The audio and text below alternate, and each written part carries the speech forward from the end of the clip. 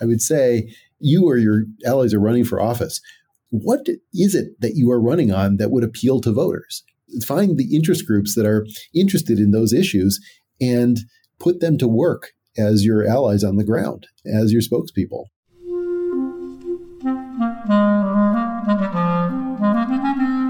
Hello, this is the Great Battlefield Podcast. I'm Nathaniel G. Perlman.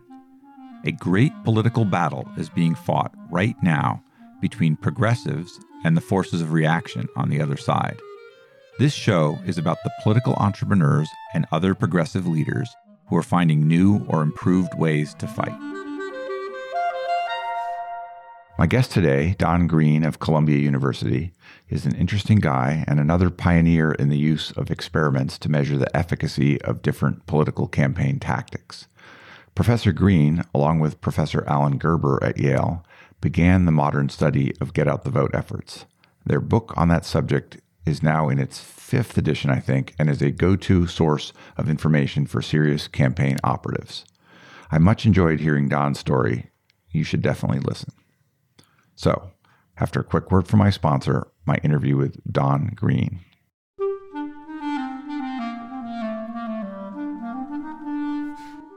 What do Blue State, Sierra Club, and Indivisible have in common? They all use Civic Shout to grow email lists that raise money like clockwork, and now, so can you.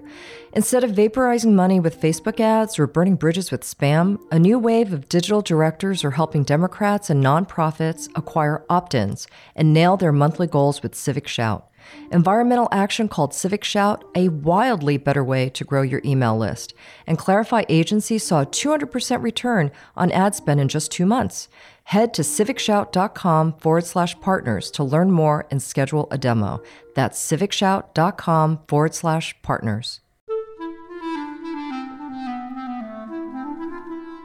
Don, would you mind introducing yourself and giving me a quick biography? Sure. I'm Don Green. I teach political science at Columbia University, where I've been since 2011. For the 22 years before that, I was at Yale University, also teaching in political science. My interests have evolved over time. I'm sort of a multidisciplinary guy in that I published in political science, but also psychology and sociology and economics and criminology. So I'm interested in a wide array of different topics.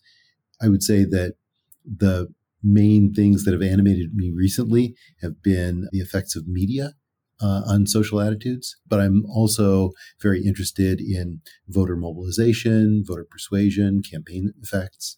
But it's not hard to get me interested in more or less anything. And so I like to collaborate on topics that are new to me because I like to learn new stuff. I noticed that you do some woodworking, which is something that I also do. Have a full shop behind my house. Where's your house? My house is in Washington, D.C., though I live in Vermont in the summer. I have what we like to call my garage mahal. Yeah. I was in the basement for so many years in the 2 houses that we had in New Haven. I swore that if I ever got out of that situation, I was going to build myself a shop. And so now I have a wonderful shop, and I describe it as the happiest place on earth. It's 1,000 square feet with ceilings that are higher than 6'2", which is where my ceiling was back in New Haven. It's just a delightful way to get in touch with physical things. Before I started woodworking, I did nothing with my hands. I didn't know things that were physical, and I came to really have a deep appreciation for the world around me working with wood. There was a link to a photographer who had some bowls, I would say lathe work that you must have done. What other types of things do you build? I do furniture. I've built a lot of stuff for family members. My heart is really in, I like to make toys and games. I like to make turned objects. I like making cutting boards because my favorite material is scrap. I just like to find things that are, if they go wrong, there are no hard feelings. In some ways, that's why I like wood turning, because there's usually no plan. Even when there is a plan, the plan doesn't last for long because you find a void or a crack or something. And I'm friends with these really old guys who've been woodcutters for 50 years. And, they'll drop off stuff at my shop door. And you probably have this experience too, where it's the serendipity that's the most fun. One of the things I did recently was I turned a old family crib into a bookshelf, just remaking one object into another, which was kind of a fun project. Scrap. What was the wood? What was it made out of originally? That was a cherry crib. A cherry. Yeah. Okay. Yeah.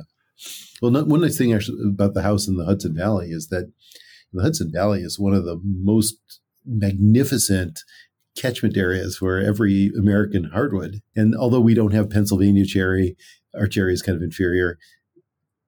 We just have some magnificent things. And I'm like a guilty liberal woodworker. I only use the local stuff that my tree cutting buddies cut down and would throw away.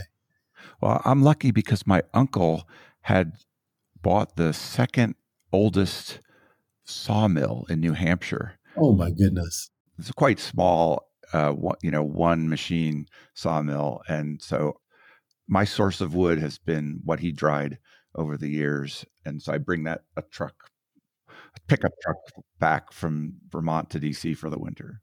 That sounds fantastic. What is your favorite wood to work? I like ash, cherry, walnut, maple. Those are all great. No oak? Oak as well, sure. But there's something, for some reason, I think it's like growing up with oak cabinets. I may not be excited by oak, although sometimes elm I have used, even though elm doesn't grow very big, I've used elm from our property for like corner posts on a couch I built. And yes. Like it's amazing for wood bending, steam bending. Yeah. And actually, there's a sawmill not very far from where I live, and the owner and I became friendly. And he pointed out that I guess when the U.S. Park Service needed to find a way to replicate the Liberty Bell, you couldn't hang a bell on anything other than elm because you needed a wood with so much kind of breaking strength that there just weren't very many options. Can't say I've tried that, but pretty it's so difficult to work. Yeah. Elm is really hard. Yeah. Let's say similar beech. We have a lot of beech up there. So yeah, beech is gorgeous. It's one of my favorite trees. I planted maybe 100 trees in our property, and beech is absolutely my favorite. I'm currently pre-mourning the ash that's going to die out on our property in Vermont. Yeah. I've just been making a ton of ash bowls, in part because we're now swimming in ash. The good news, I think, is although the borer beetle has wiped out our ash, we have so many ash saplings. I'm not sure how the ash knew to make all these saplings, but there must be 50 around our house. So there's hope. I understand you also make games. Yeah. Yeah, it's actually in some ways how I started doing the woodworking, because when I first came to invent something, and it was purely by accident, I had to make a prototype. And of course, I've never done anything with my hands. And so I had to hire somebody to do it. And he and I became friends, and he was a retired machinist, really outstanding woodworker. So I thought, his name is Ray Goudreau. Could I hire you to teach me a bit? And we became friends, and 100 hours of instruction later, I learned to kind of muddle through.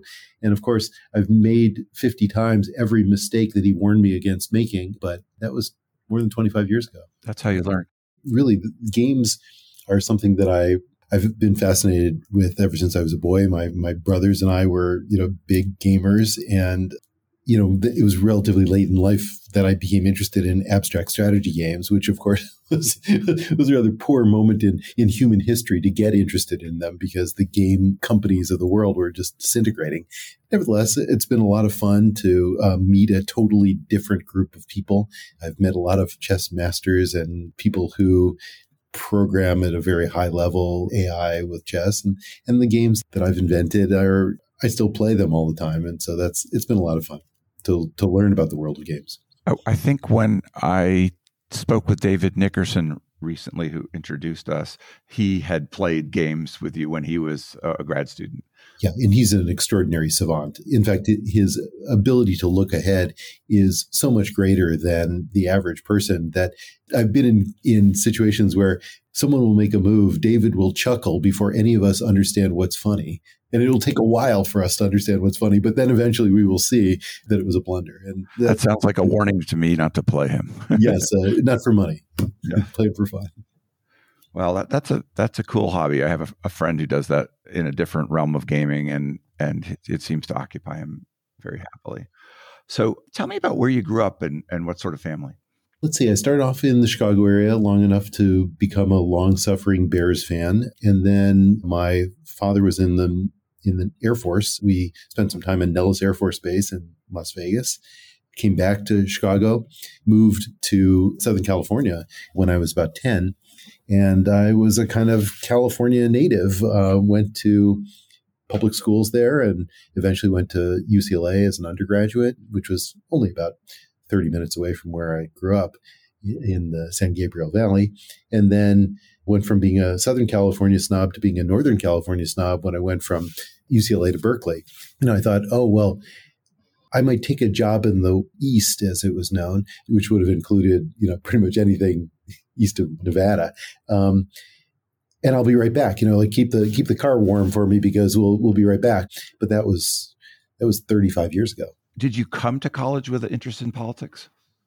My family was extremely engaged in thinking about politics and history. And my late father, who was a physician, he had basically a rule, it was kind of interesting in retrospect, that no one would be excused from the dinner table. We would basically have a dinner together, and it was going to be a rather kind of a formal affair where after dinner, he was going to light up a cigar and no one was going to get up until we had a discussion. And he would bring a discussion topic to the table. And one cigar later, the discussion would end. We'd go off and do our homework or whatever we were going to do.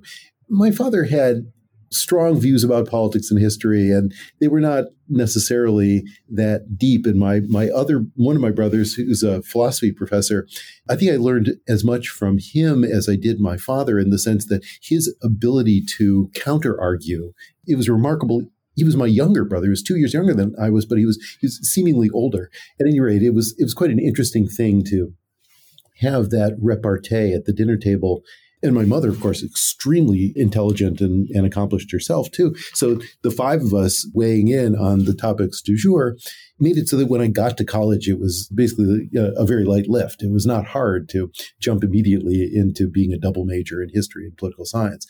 I was always under the impression, guided by my parents' expectations, that I would go to law school, become a lawyer, that sort of thing. And it was only when I started taking classes in law as a political science major that I realized how little I liked it. I remember the day I took the LSAT and I became terribly ill during the actual exam. And I thought this was a sign from above that, I should get out of this and do something else. In 1981, I was an intern on the House Committee on Energy and Commerce in Washington, D.C.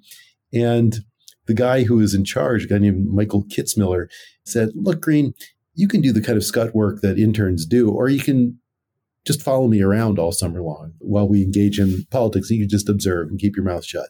And that's what I did. I chose the latter. And that was the turning point. That's when I knew I wanted to go into the profession. It feels like a lot of people I've talked to who are professors of political science considered law very strongly. And like Lynn Vavreck, who I'm sure you are aware of, she has a kind of a dramatic story about leaving law school after one day and retreating to political science and not looking back. Yeah, I didn't know, but I never got to that point. By the time I was a junior, I'd come back from this internship experience, and from that point on, I was watching the professors in a very different way, asking myself, what does it mean to be a professor? What do they do? How do they talk? What does it mean to prepare a lecture? Looking at them from that vantage point gave me a totally different perspective on the profession. I still didn't really know what the profession is about because, as you may know, in political science, we almost keep it a secret from undergraduates. In contrast to, say, econ, where the econ professors teach economics to their students in a way that is deeply unappealing to students because it's not really about the economy. It's about, graphing and calculus. A dismal science. That's right. And so, but in political science, we don't do that. It's basically mostly about world affairs or current events. And so you wouldn't really know what the profession is as an undergraduate. So it was only when I got to Berkeley that I started to meet people who said, actually, that's not how it's done here. Yeah, I had similar experience in deciding to go to political science grad school without really knowing what political science was, thinking it was about politics and finding it was somewhat removed from that. What was the graduate experience like for you, being a student there at that time, and why was that the right thing for you?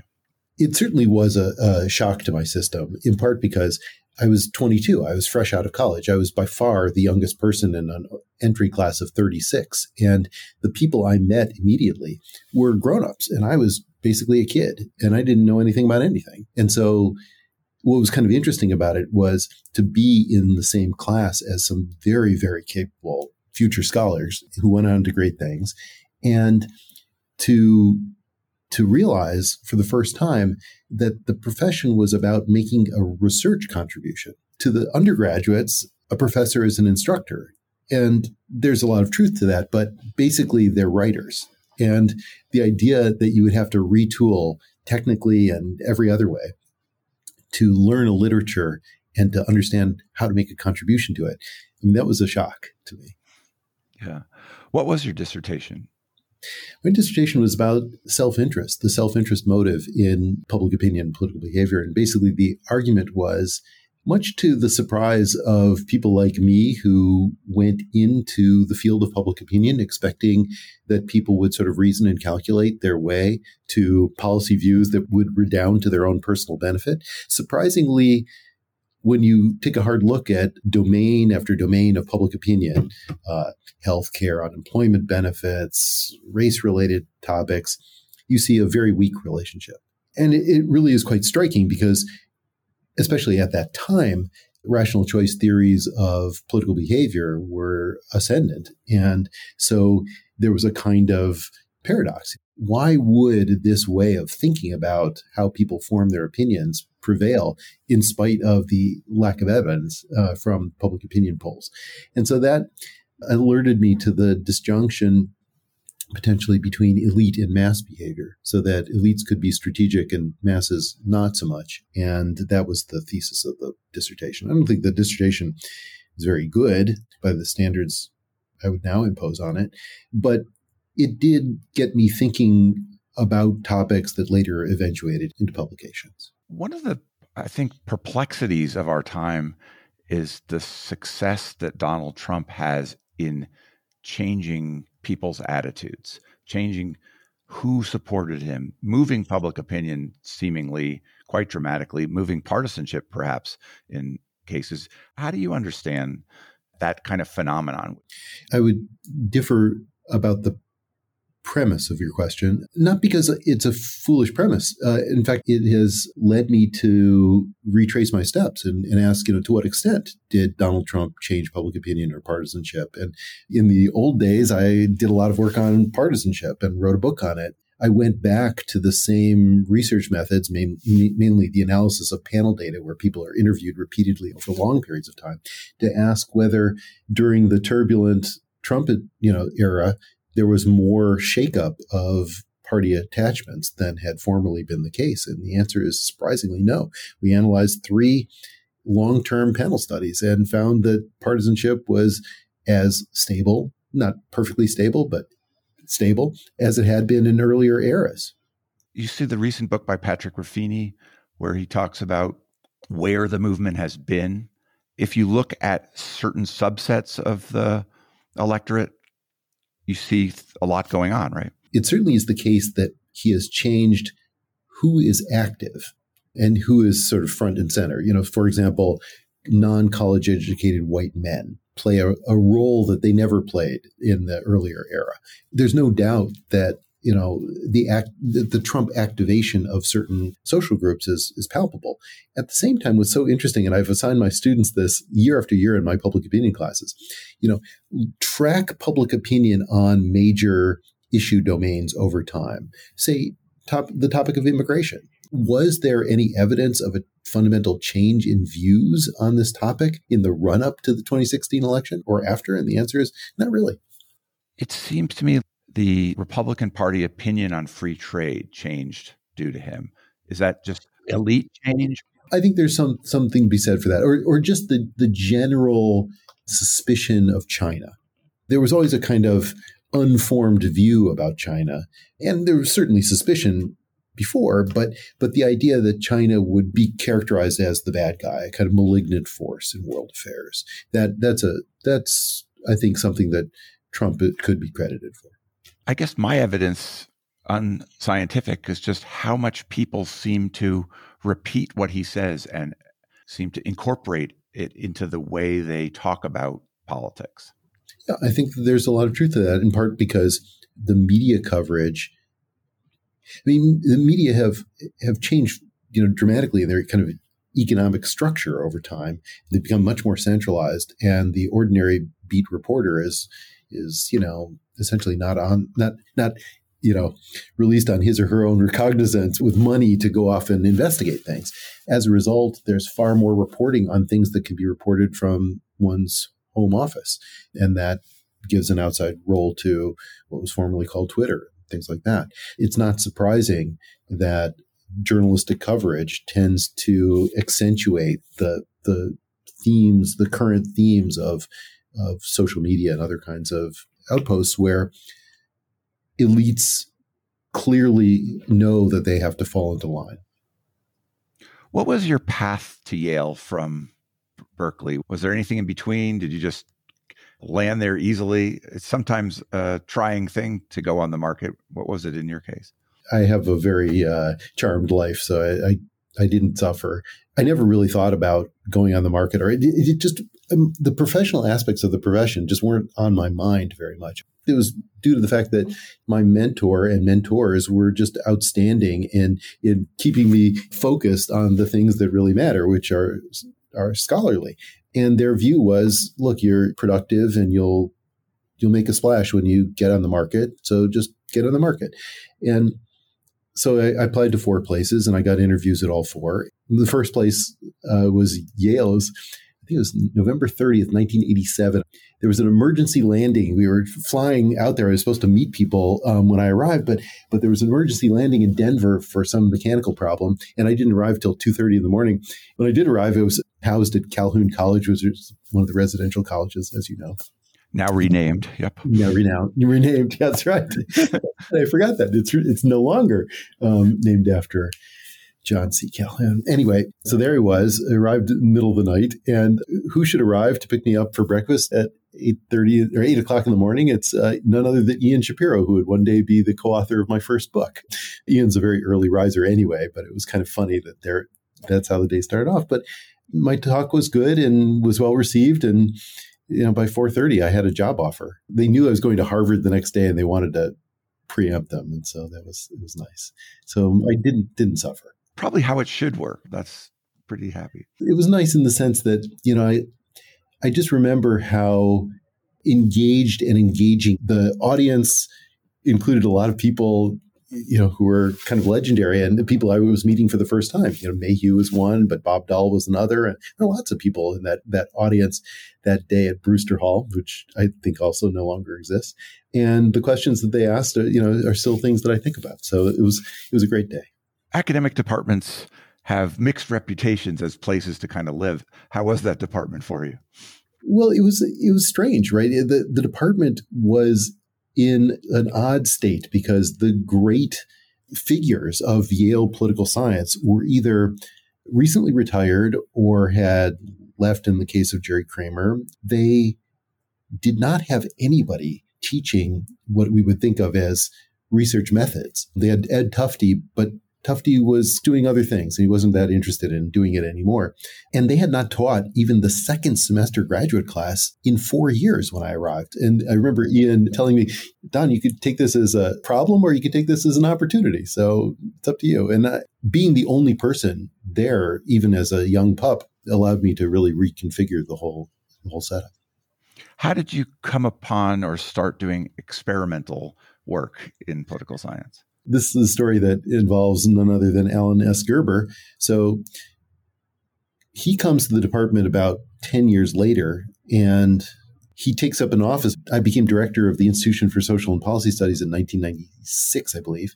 I set up Alan in the adjacent office to mine. So we're in 77 Prospect, and we're in adjacent offices. And one day we get in an argument. Arguing with Alan is always an amazing experience because he's extraordinarily smart and gifted.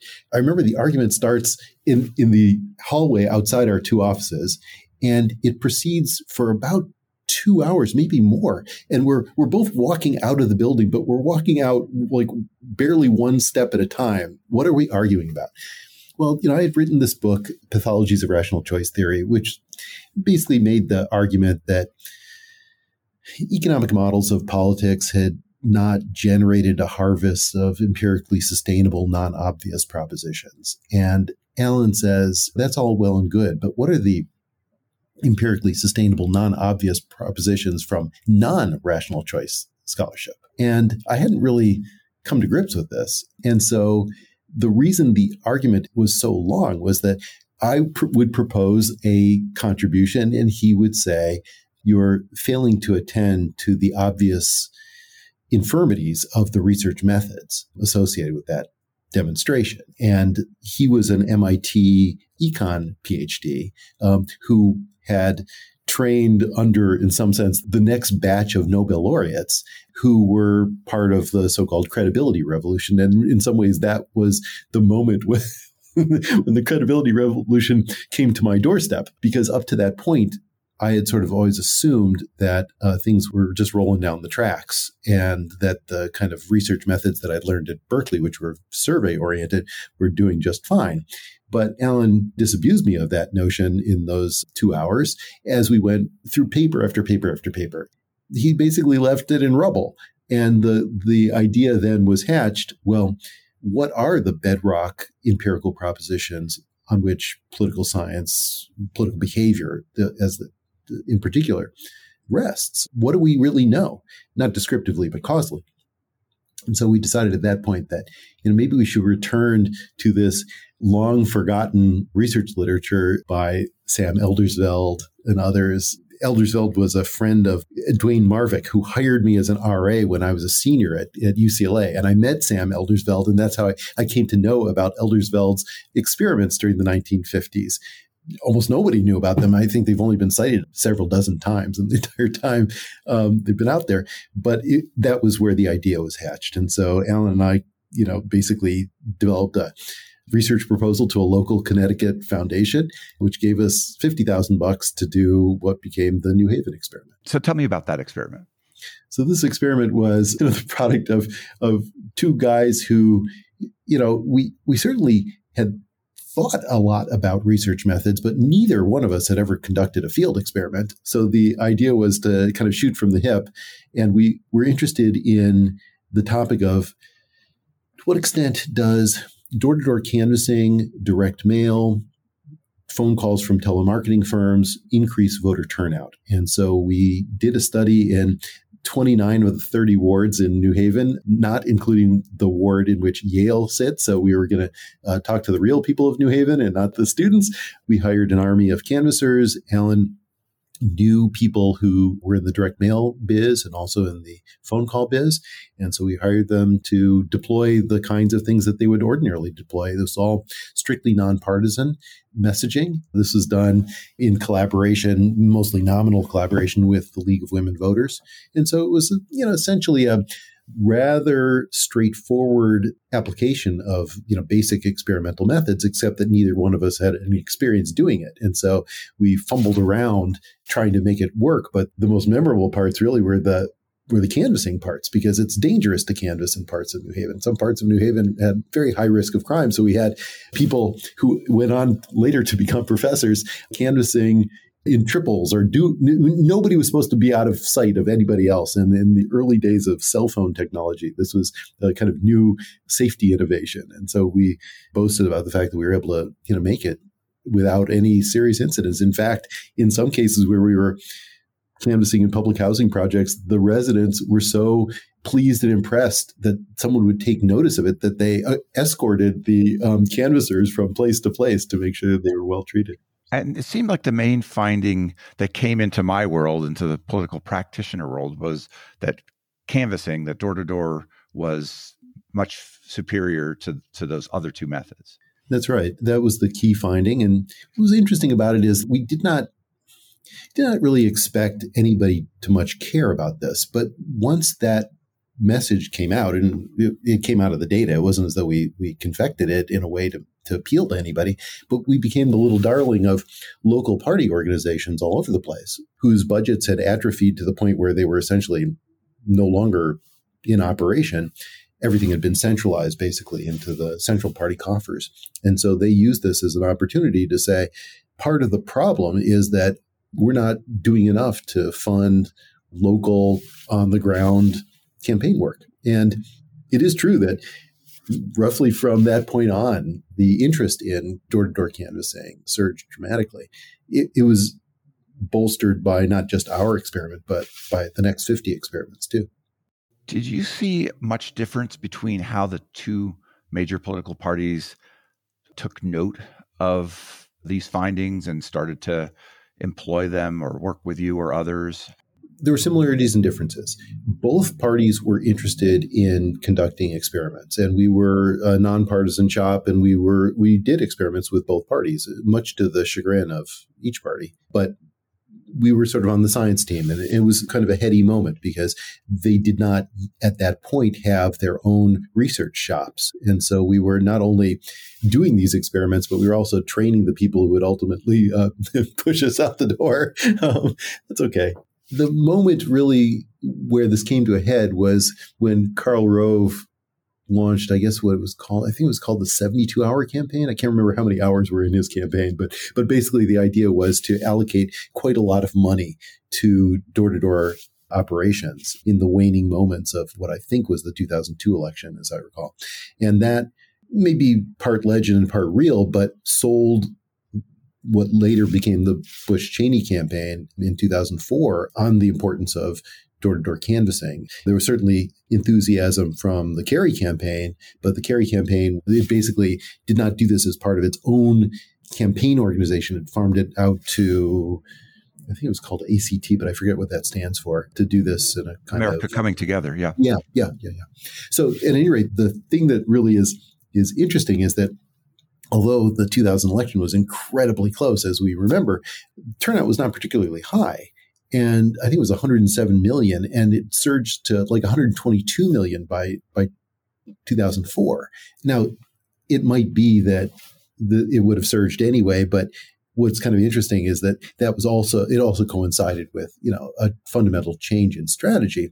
Why a change in strategy? Well, I think one of the things that appealed to both parties and has appealed to them since was that if you ran a mobilization campaign, you could basically appeal not to the centrists, but to the party activists and the donors. And so this set in motion a kind of, out of control, self-reinforcing system of fundraising, activism, and extremism that caused the parties to diverge. Explain that. The idea was formerly that you would reach out to the independents or the people who are persuadable in the middle. And I remember hearing in 2004, both parties make announcements that we've come to the conclusion based on polling that there aren't enough people in the middle. So instead of going to the middle, we're going to go to our base and we're going to mobilize them and get them excited about what we stand for and how different what we stand for is from the other sides. So that, of course, unleashed, for example, on the right, Christian conservatives and homeschoolers and gun rights advocates, and to mobilize an unprecedented scale. That was much to their liking because, of course, they were kind of central now to the nature of the appeal. The fact that it seemed to work well in places that, like Ohio, set in motion a kind of reinforcement system. So do you feel any guilt about the move, the polarizing of the country that came from inadvertently from this experimental finding? Yeah, I think it certainly is an interesting sequence of events. The thing that makes it complicated is that there were other things that happened that were a little bit off the expected path. For example, the McCain campaign was not particularly good at mobilizing its base. Now, maybe that has to do with the fact that McCain himself was a bit of a centrist, and although Palin, was there to placate the base, it was a kind of odd campaign, and the circumstances were odd. And then in 12, the Republicans never really found their footing in terms of Romney's support because he, again, was not an activist base kind of guy. The Obama era, 8 and 12, was a kind of wonderful example of what you could get if you had a candidate who could appeal to the base. In 16, you have a very odd circumstance because in the case of Trump, although he very much appeals to the base, he's such an amateur that he doesn't really have much of an organization. And so his get out the vote campaign is basically, go vote, you guys. Doesn't really have or Facebook database targeting. Right. It's very odd. And because of the COVID epidemic in 2020, we didn't really have a kind of retail politics campaign, although we had record turnout for other reasons. So in some ways, I guess the question of guilt hinges on 2024, because we'll see which if maybe both parties decide that this is their way to put it over the top. I'm aware of, and probably a lot of my listeners are aware of, the founding of the Analyst Institute and the work that is housed there or shared there. Is there something like that on the Republican side? Do they take that up in a similar way with an institute, or where's that found? Yeah, they did for a while, but I don't know that it's still operative, in part because the group of people who were doing it were not in good favor with the Trump folks. And so in 2016, they were not doing any of the campaign work for Trump or Trump allies. And they ended up going into kind of corporate work. I get the sense that their infrastructure is kind of atrophied because I no longer am, sent missives about their latest event. They used to have regular events, but I think that has decayed, in part because I think the leadership on the Trump side is not particularly enamored of this style of campaign craft. How did the use of experimental methods work its way forward within political science after you published that New Haven experiment and your book, Get Out the Vote with Gerber? What was the trajectory there? For a while, it was like a Potemkin village where people like David Nickerson and we and our postdocs were sort of creating lots of publications, but they were all more or less from the same shop. And then what began to happen is that people were moving outside of Yale, either because they were at Yale, but they took jobs elsewhere. People like Dan Butler, Susan Hyde, Thad Dunning. They basically take the religion on the road. And as they do, these studies start to have the imprimatur of other universities. So in some ways, it gradually grew. By the time we get to roughly 2010, new organizations are starting to be formed. So, for example, the experimental research section of the American Political Science Association, the group called Experiments in Governance and Politics. These are independently funded and operative organizations that aren't just, Don and Alan. The nice thing about that is from that point on, you could see that there were courses training people, and there were classes of scholars who were doing this work, not just in the United States, but elsewhere. And they were doing it with no connection to us. Alan and I would sometimes look at the meeting schedule of major conferences and say, there are field experiments done by people we don't know. And that's a good thing. So it was kind of off the tarmac and into the air roughly in the 2010s. And I think our contribution was the textbook that we wrote, the field experiments textbook. It made it a teachable method. And so it was the kind of thing that people can learn about, not from us. Since the roots of this were in that conversation that you had with Gerber about rational choice and how well that was working, when you look sort of as a critic of the experimental method, what do you think are the strengths and weaknesses of what you can find out about politics that way and what you can't? Yeah, it's a great question. It's one that I think about all the time.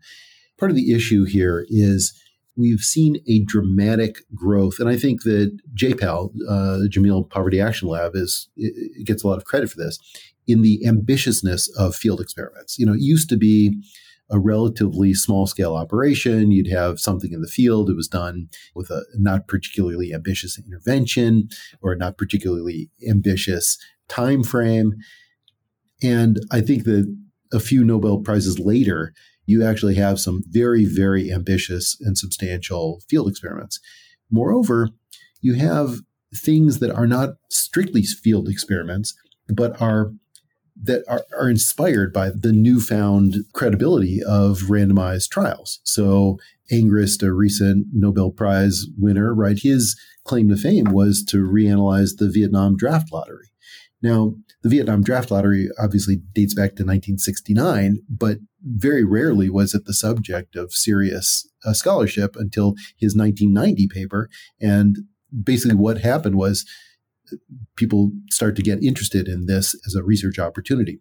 One of the things that has happened over time is that not only did it transform the kinds of interventions that were deployed, but it also transformed the way in which scholars would subsequently look for research opportunities, even when experimentation was not fully operative or was operative but unnoticed, as in the case of school voucher experiments or random assignment of judges to cases. These are all lotteries that are happening every day.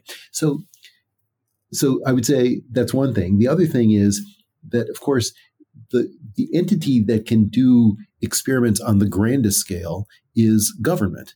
And to the extent that governments get involved and do things like the Progressa conditional cash transfer program in Mexico, they can set in motion a kind of worldwide wave of policy interventions. And so I think that for that reason, the jury is out in terms of what we can and cannot study. It really depends on who happens to be in a position of authority and discretion. And that's why I approach the study and the teaching of research methods with a certain missionary zeal. I want to train Yale or Columbia undergraduates to go on to run administrative agencies and say, we really should randomize. One of the things I've thought a little bit about is like, if you're running a campaign or advising a campaign, it seems like there's a lot of these evidence-based findings that apply on a tactical level to allocation of resources. But a lot of campaigning is about positioning and message and sort of just things the candidate alone or the party really have to take responsibility for that are much more strategic questions that are maybe less accessible to experimental change. Oh, no, I don't think they're less accessible. I just think they require a level of commitment and imagination that has proven elusive. So Trump, who we talked about earlier, when he's launching his campaign in 2015, he makes a number of strategic decisions, I'm assuming, putting effort into making immigration a central issue, free trade, finding room there where the population was probably not aligned with either party. You could test them, but I don't have a sense that that's the way creative politicians think about stepping out and doing something different that's significant and large and gets them heard differently, right? How they present their personality, all kinds of things like that. How do you think of that from the lens of an analyst of these sort of things using experiments? I certainly think they're amenable to experimentation. And before we go to the Trump case, because that's a bit sui generis, let's kind of step back and say, well, what if we weren't doing such fine-grained tactical experiments and we were thinking a bit more about the strategic big picture? One thing, for example, would be how much and in what way should you incentivize local party organizations or local unaffiliated organizations? Do they make a difference? And rather than telling them, go canvass as opposed to writing handwritten postcards, you could say, we're going to create this kind of block grant program, and we're going to see whether it generates votes. And that just has not been done. It's kind of crazy. Like the industrial organization of campaign craft experiments have not been done, although they could be done. With respect to messaging or positioning, those kinds of experiments could be done, and in some ways have been done. But of course, the thing that is a little bit tricky is to model the strategic response of opponents. For example, when Trump made his snarky criticism of McCain, I forget what he said exactly, but something to the effect of, I like my heroes who aren't captured. Right. I thought that would be curtains, because you would think that every veteran organization would say, what's up with that? You're saying that, people who are missing in action are not heroes, but that was not how it played out, in part because the way in which the chattering classes kind of converged on that question was kind of out of step with what people were saying kind of locally to one another. That's the part that's tricky to experiment with. It's not inherently impossible, but I think that it requires some higher level testing to see how, trial balloons stay afloat or drop to the ground in different regions. And that's a much more ambitious study than pretty much any party is willing to risk. I've noticed that your Get Out the Vote book seems to be reissued every about 4 years. It literally was just published last week. What is changing about it from edition to edition? What new is being learned? That's a great question. So the first edition was 2004. I guess this one has a pub date of 2024, although it really came out a few weeks ago.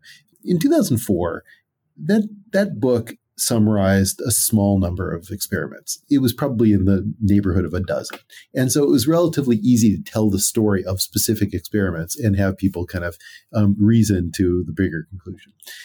By the time we get to 2024, there are hundreds of experiments on Get Out the Vote type things. They're on topics that just were not topics in 2004. And conversely, topics that were lively in 2004, like phone banking, are rather different now, and they've kind of been eclipsed by other technologies. So essentially what has happened over time is that certain chapters have gone on diets and others have gotten fatter. It's reflecting in some ways the advent of new technologies and new research on those technologies. So for example, there was nothing on text messaging in the old days, and that became a thing, and we increasingly wrote about it. So email, for example, has receded, and text messaging has increased as technology has changed. Another thing that's changed is that we've tried to make it so the reader is reminded of the overarching themes that connect different chapters. So there's a chapter on direct mail, a chapter on canvassing, a chapter on mass media, and this and that. But we've tried to focus less on specific experiments and tried to focus more on the connective tissue in terms of what works. So now there's, for example, a chapter on messaging that talks about social pressure and other forms of messaging, and in some ways debunks some of the other arguments about messaging that are often made, like the idea of urging people to not to vote, but to be a voter. We think that that's probably not a compelling distinction. What we're trying to do is give a reader who really only cares about 2 or 3 things the chapters that they can read in detail. Do you think that the findings of these experiments are durable in the sense that they will continue to hold up as politics changes, as the technologies of voter contact change? It seems like to some extent, they take place at a particular time in a particular way. It's a great question. And I think that in some cases, the answer is clearly no. So, for example, in the case of text messaging, when it was a novel thing, it had gigantic effects. And then several hundred millions of texts later, it's been kind of run into the ground. The initial findings were something in the neighborhood of 2 or 3 percentage points. My latest meta-analysis puts it at something like 0.2 percentage points. So I think that people can become inured to an overused tactic. On the other hand, I think that there are some things that do stand the test of time, and they have to do with the quality of interpersonal contact. So to the extent that a person is, say, a low propensity voter, they don't really feel like a voter. They're not very interested. They don't really see any point. Politics is a dirty business. The people around them aren't talking about the importance of voting. Talking to them in a kind of heartfelt, one-on-one way does have an effect. And I think that that's why perhaps the more interesting developments that go into the recent editions have to do with so-called relational organizing. Yeah, I've talked to a bunch of practitioners of that at different levels, from the technology to just people who innovated it and so on. And it seems like, I mean, there's a logic to it that it's understandable. If you were going to point to a couple things that people who are running campaigns should take out of what you and other people working on this have found for 2024, what do you think are the most important findings? Let's back up.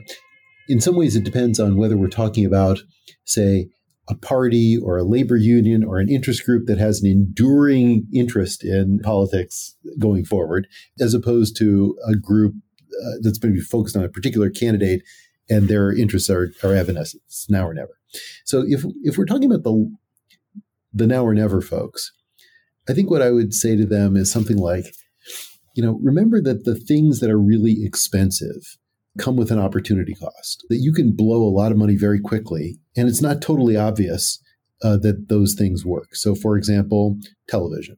I don't doubt that some television is useful, and I'm not one of these people who says, half the money on television is wasted, but you don't know which half, because how do we know it's half? It's just that I think that to have credibility in the eyes of journalists and political commentators, you have to have some presence in mass media. That said, it's incredibly expensive. And the opportunity cost is in terms of people power. The problem is we've kind of come into politics at a moment in history where it's so capital intensive as opposed to labor intensive that we sort of expect to be able to buy the on the ground support through canvassers, or what's sometimes called derisively AstroTurf. And that's not so easy to do, at least not in the short run. So to the extent that I would say you or your allies are running for office, what is it that you are running on that would appeal to voters?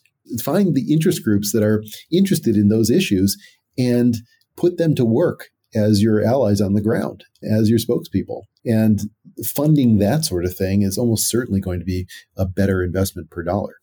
Now, for the parties or the labor unions or the enduring institutions, the thing is that if they're playing the long game, there's no evidence that a kind of mass media oriented campaign is going to have any long-term impact. And so the tricky thing for them is, how do you amortize what you're doing over time? And I would say that tilts in favor even more of ground-oriented strategies. What led to you leaving Yale and going to Columbia? Well, when my then high school, I guess early college age kids who are now in their 30s announced to my wife that they didn't really want to come back to New Haven because their friends wanted to be in New York City. This put us on rocket power to go to New York City. And so I actually, just incidentally, I was taking a sabbatical at NYU downtown that year, and we just had so much fun in the city. And so I called up some colleagues at NYU and Columbia. The NYU people wanted nothing to do with me, and the Columbia folks said, that'd be great. So here I am at Columbia. The quality of life is great. I mean, we lived in New Haven happily for 22 years. It wasn't, our kids were born there. It wasn't that we suffered there. It was time for change. I was turning 50 at the time, and I'd been working at Yale all of my adult life. And so it was time to do something new. Do you find any difference in the students, either between the institutions or just the difference that time has made in how their political attitudes are currently versus before? That's interesting. I haven't seen much difference in terms of politics of the students, but maybe that's because I'm in a very niche area. The Yale undergraduates are probably the best undergraduates anywhere, so it's not surprising that they would be better than their Columbia counterparts. But Columbia is kind of a funny system because it's three colleges in one. The Columbia College students are outstanding. The Barnard College students, who are just a cut below, still good. And the general studies students, who are basically a wild card from the deck, and they're all over the place. So the Yale students were much easier to teach because there was much more homogeneity in terms of their ability. Alan was a Yale undergraduate, and we'd often joke that we love to see a Yale undergraduate who tells us that they have absolutely no talent. They don't play an instrument.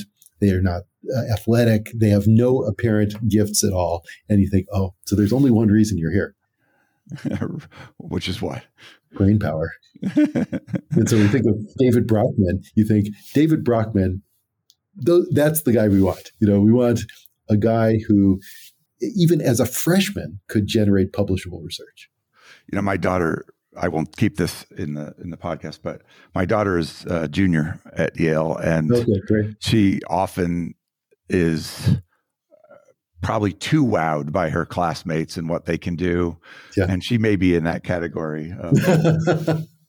very talented, but maybe not clear about what her thing is yet. But yes, well, maybe that's a good thing. A couple of years ago, I was talking to Professor Toulis at University of Texas, and he talked about changing a bit the way he taught in the time of Trump because of some responsibility to the Republic that he didn't feel in previous administrations. And I think that's with January 6th and the way Trump has been campaigning lately, that would weigh on me if I were a professor. Does that change the way you conduct yourself in the classroom or in your consulting work if that's continuing? I certainly am as interested, engaged, concerned as anybody, maybe more so, but I'm very strict about keeping it out of the classroom. I try not to let it affect my pedagogy in any way. I often will make it a research question, what does the research literature say about this or that, having to do with, say, persuasion or mobilization or opinion change, democratic values, anything. I'm very interested in it, but I really do everything I can to play my cards close to the vest, ideologically. And you have consulted to both sides on the experimental. Is that still something you're comfortable doing, and or has that changed at all? No, I certainly have my views, but when it comes to this kind of activity, I'm on the science team, and I think that they know that. I don't laugh at their jokes, and I don't opine. I don't make snarky comments. Sometimes they will come into my office in succession, and they'll literally sit in the same seat, and I'll think, if they only knew, they would want to change chairs. But the point is that I'm interested in cause and effect. I realize that in the kind of wake of Cambridge Analytica, that sounds, really nefarious, but I think that it's still pretty benign in the sense that we're at such an early stage in this scientific enterprise that nobody really has a clear sense of the next thing that'll work and how well. And even if we did, they wouldn't necessarily want to follow the research literature to do something. They want to know whether this worked, and usually that's in the fullness of time, not in the context of a specific campaign. Do you think that colleagues who are bringing partisanship into the classroom are making a mistake? Not necessarily a mistake. It's just maybe a different set of tastes. I want students to recognize that there can be answers to cause and effect questions that are, in some sense, independent of substance. That, yes, you have to consider violations of core assumptions in a way that is technically correct and mechanical and require deep knowledge of the subject matter. But you can analyze things in ways that don't even require you to know what the study is about. Don, what should I have asked you that I have failed to? Here's one topic. And it goes, I was thinking about it when we were talking about the initial conversation with Alan back in 1998. Alan saw way before I did the importance of something that is sometimes known in the trade as benchmarking. So benchmarking is coming up with an answer to a research question using the most rigorous method. So you think, okay, it may not be a very interesting question. In fact, it may be a very boring question, but you're going to get an exact answer. And so you do a large randomized trial on something like, do telephone calls increase voter turnout? And maybe it's not that much of a topic for you. You don't really care. But the thing that Alan saw before I saw it, and this has really changed my whole intellectual trajectory, is that having the answer to a defined question allows you to evaluate the extent to which other research methodologies would provide a reliable answer to that or other questions of that sort. So if you know the exact answer to the question, to what extent do phone calls increase voter turnout, you can then ask, well, how would survey research do with an observational design? And how would participant observation research do it? How would focus groups do?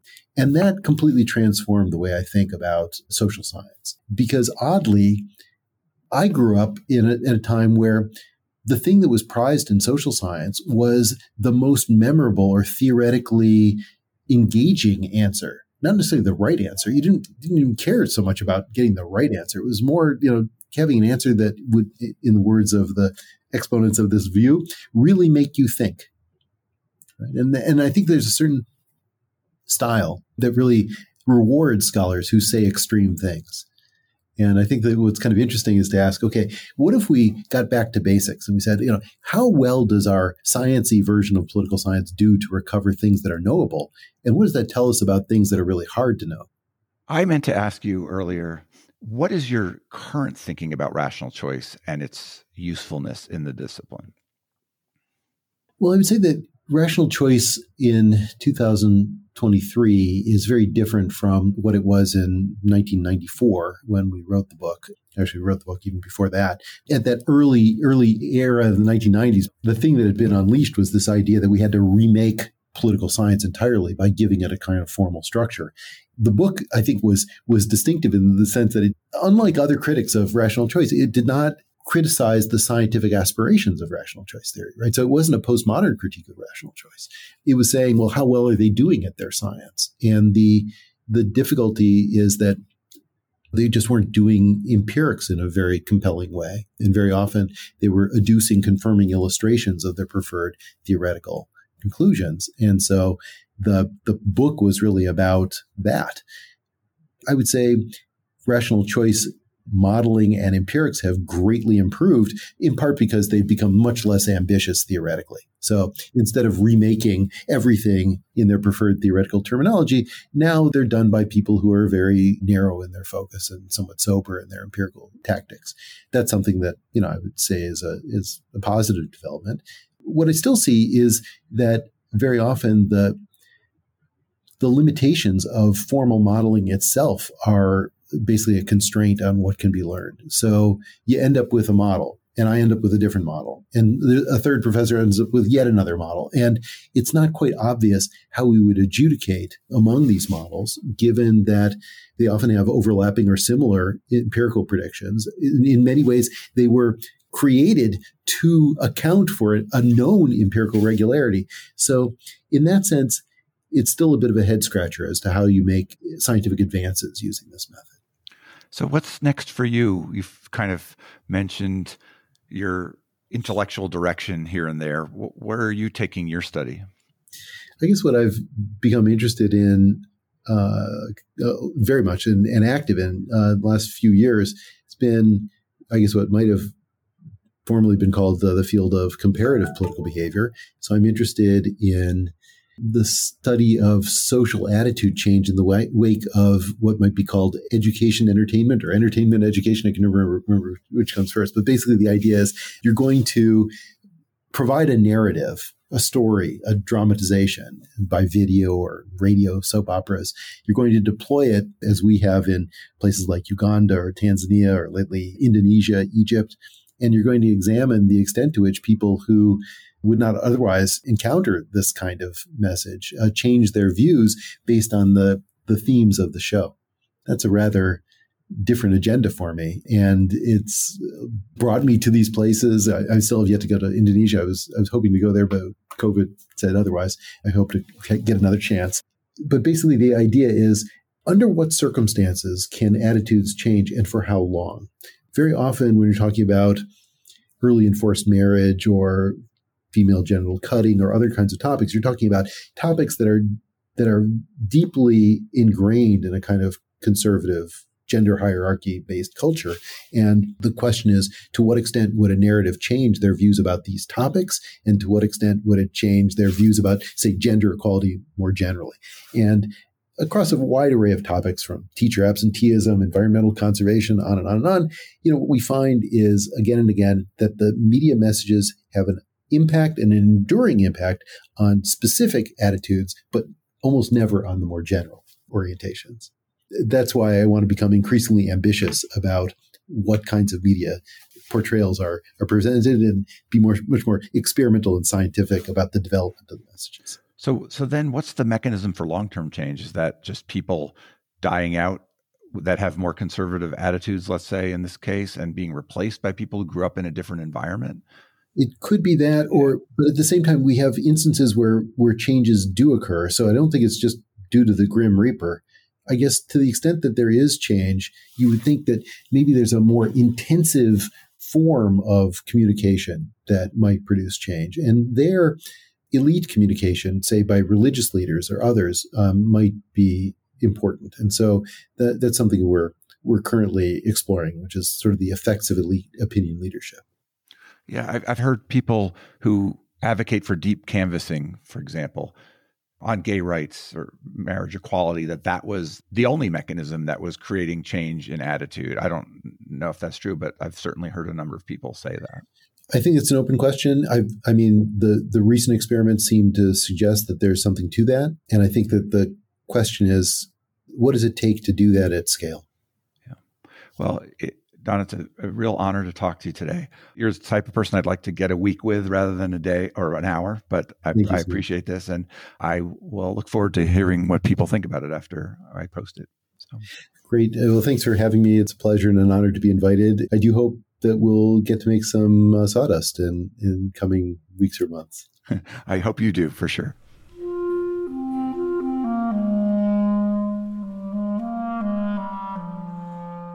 That was Don Green. He is at donaldgreen.com.